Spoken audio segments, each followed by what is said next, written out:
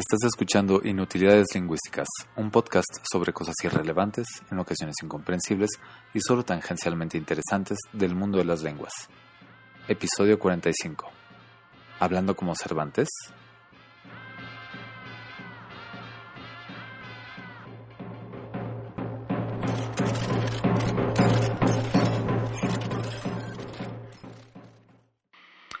Shakespeare. Aquella gente fan del teatro inglés probablemente haya leído u oído de intentos por presentar, al menos parcialmente, las obras de Shakespeare habladas en un acento que se aproximaría o al que habría usado Shakespeare o al menos alguno de esa época en Londres. Evidentemente, a falta de grabaciones en el siglo XVI, lo único que podemos hacer es suponer cómo podría haberse hablado el inglés de Shakespeare o de Londres en esa época, con base en la ortografía de ese entonces, con base en las observaciones de gente que viajaba a la zona y hablantes de otros idiomas, así como con base en cuanta referencia directa o indirecta podamos encontrar.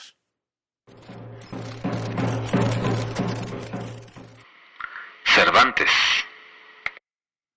Ahora bien, podríamos hacer un ejercicio similar con la obra de Miguel de Cervantes Saavedra, autor del Quijote y demás autores del siglo de oro español como Lope de Vega, Luis de Góngora o Garcilaso de la Vega. Pues afortunadamente sí podemos. Por un lado, resulta que el castellano, o español, como prefieras llamarle, fue la primera lengua europea con una gramática, la de Antonio de Nebrija, en 1492.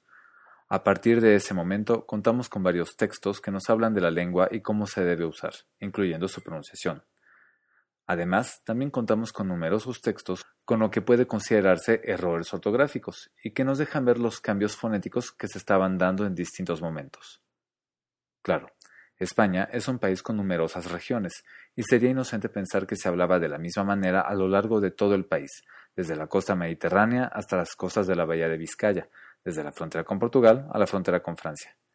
Pero sí nos podemos plantear una versión del español del centro del país, alrededor de la capital, que, siendo el centro de poder, tenía también influencia en el tipo de acento al que aspiraba a hablar parte de la gente.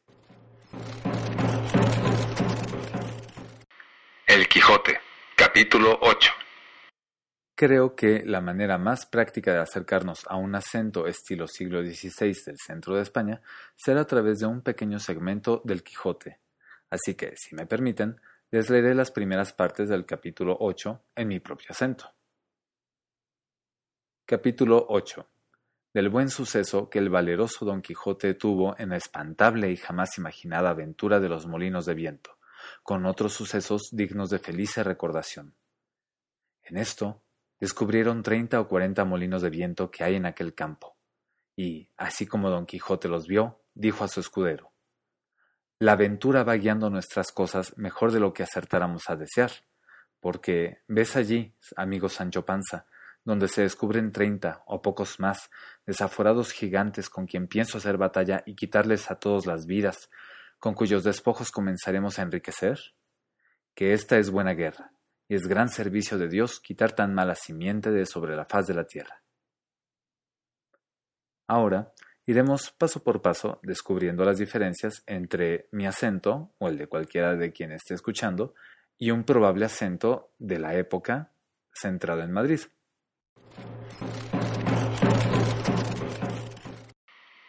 Del buen. Aquí va la primera aclaración, sobre la pronunciación de la B y la V, o B chica, o como le quieras llamar. Afortunadamente, para el siglo XVI, la B y la V se pronuncian en general como en nuestros días, es decir, sin diferencia alguna. Antes del siglo XV hacia atrás, algunas personas todavía distinguían, diciendo la B como B, B, y la V como V, V. Ojo, no como en inglés o francés, con labios y dientes, V, sino como nuestra B entre vocales, V. Pero como sea, para leer el Quijote, puedes leer las Bs y las Vs tal cual lo harías hoy en día. Suceso. Aquí viene la primera observación un poco confusa. Para empezar, suceso se escribe en el siglo XVI S-U-C-E-S-S-O, es decir, la segunda S es doble. ¿Por qué? Bueno, hasta poco antes del siglo XVI, el español distinguía entre una S simple, como en casa, que se pronunciaba casa, zzz, casa, y una S doble, que se pronunciaba como se pronuncia la S en el centro y norte de España hoy en día, como en paso,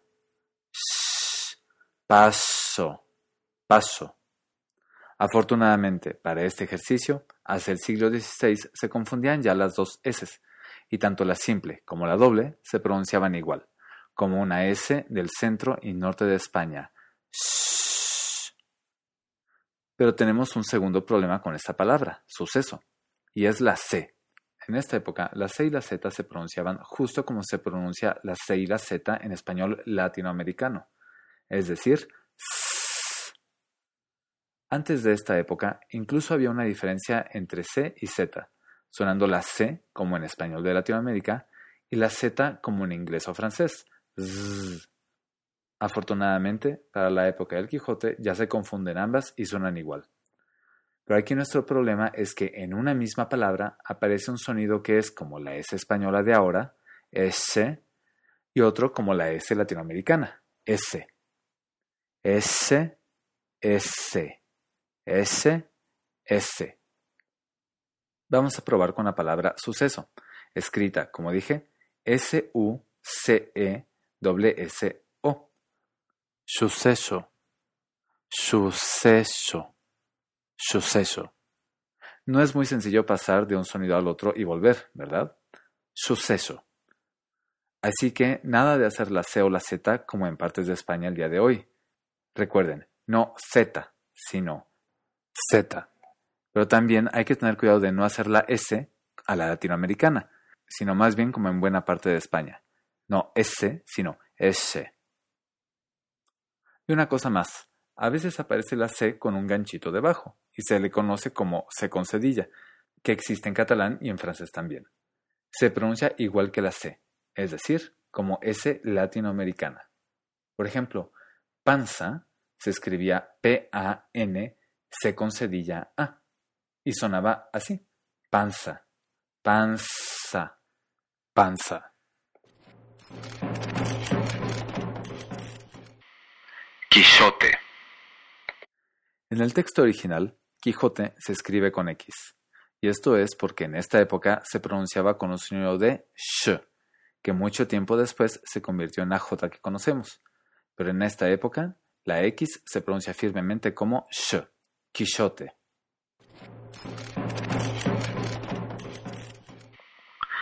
Jamás imaginada. Poco después, en el texto viene otra palabra, jamás, escrita con J. Para esta época, la G, la J y la X ya las pronunciaban igual muchas personas, como sh. Así que, igual que Quijote, jamás imaginada sonaría jamás imaginada. Aunque había personas que todavía podían distinguir y pronunciaban la J y la G más bien como J francesa, je, y que habría dicho más bien jamás imaginada, puedes perfectamente decir las tres letras como sh y estar en lo correcto. Jamás imaginada.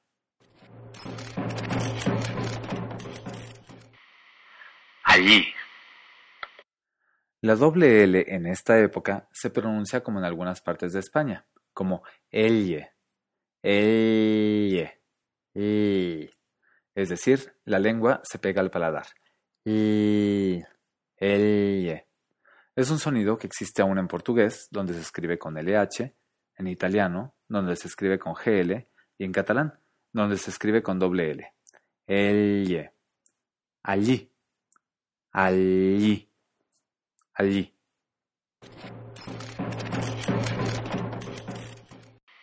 Otras consideraciones ortográficas. Hay varias cosas más que notar en un texto como el del Quijote, pero son meras cosas ortográficas que no alteran la pronunciación. Por ejemplo, 30 se escribe con Y, es decir, T-R-E-Y-N-T-A. Hay, del verbo haber, se escribe sin H.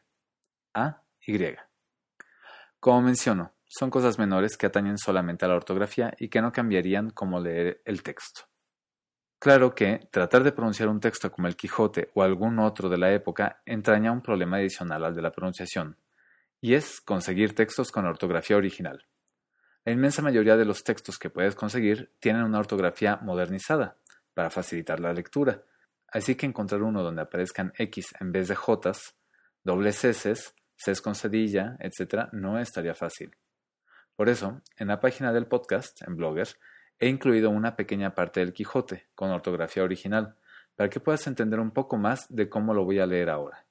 Notarás, por ejemplo, que Sancho Panza suena, la primera, como si la dijera un madrileño, Sancho, pero la segunda suena como si la dijera un mexicano, panza, Sancho Panza. Y notarás estas palabras donde hay que alternar entre un sonido de S y S, como servicio, comenzaremos, acertáramos. Desafortunadamente, la entonación es algo que sí es casi imposible de saber cómo habría sido. Así que, por más que intentaré ser fiel a la pronunciación, evidentemente no puedo reproducir la entonación, porque no la conocemos. Ahí va.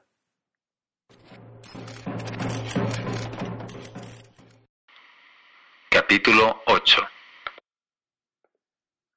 Del buen suceso que el valeroso Don Quijote tuvo en la espantable y jamás imaginada aventura de los molinos de viento, con otros sucesos dignos de feliz recordación.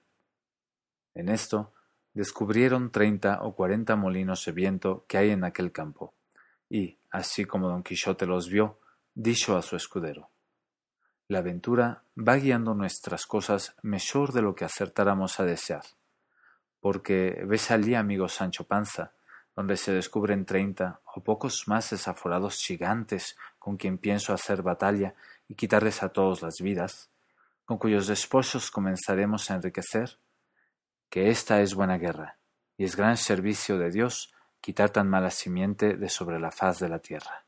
Y, solo por diversión, si quisieras una versión más conservadora, como tal vez la habría dicho alguien de Toledo, donde aún se mantenían las distinciones que mencioné que la mayoría de la gente ya no hacía, sonaría más así. Nota que aparecen sonidos de j, como en jamás, de z, como en hacer, y de j, como en cosas. Del buen suceso que el valeroso Don Quijote tuvo en la espantable y jamás imaginada aventura de los molinos de viento, con otros sucesos dignos de feliz recordación.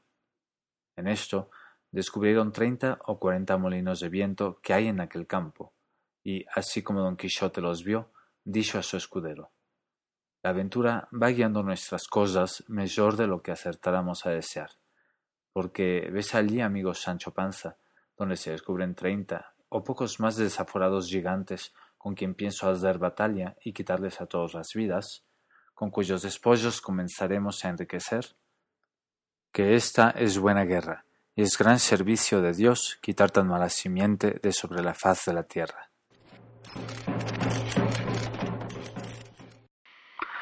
Resumamos. Hagamos ahora un breve repaso. La B y la V como en español actual. La doble L como ll, el, el. La X como sh, Quijote. La J y la G, cuando esperaríamos que suene la G como J, también sh, gente, jamás.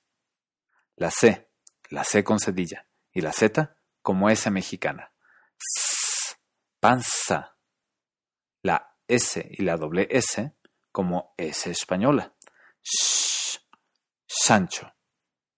Ya, ahí tienes.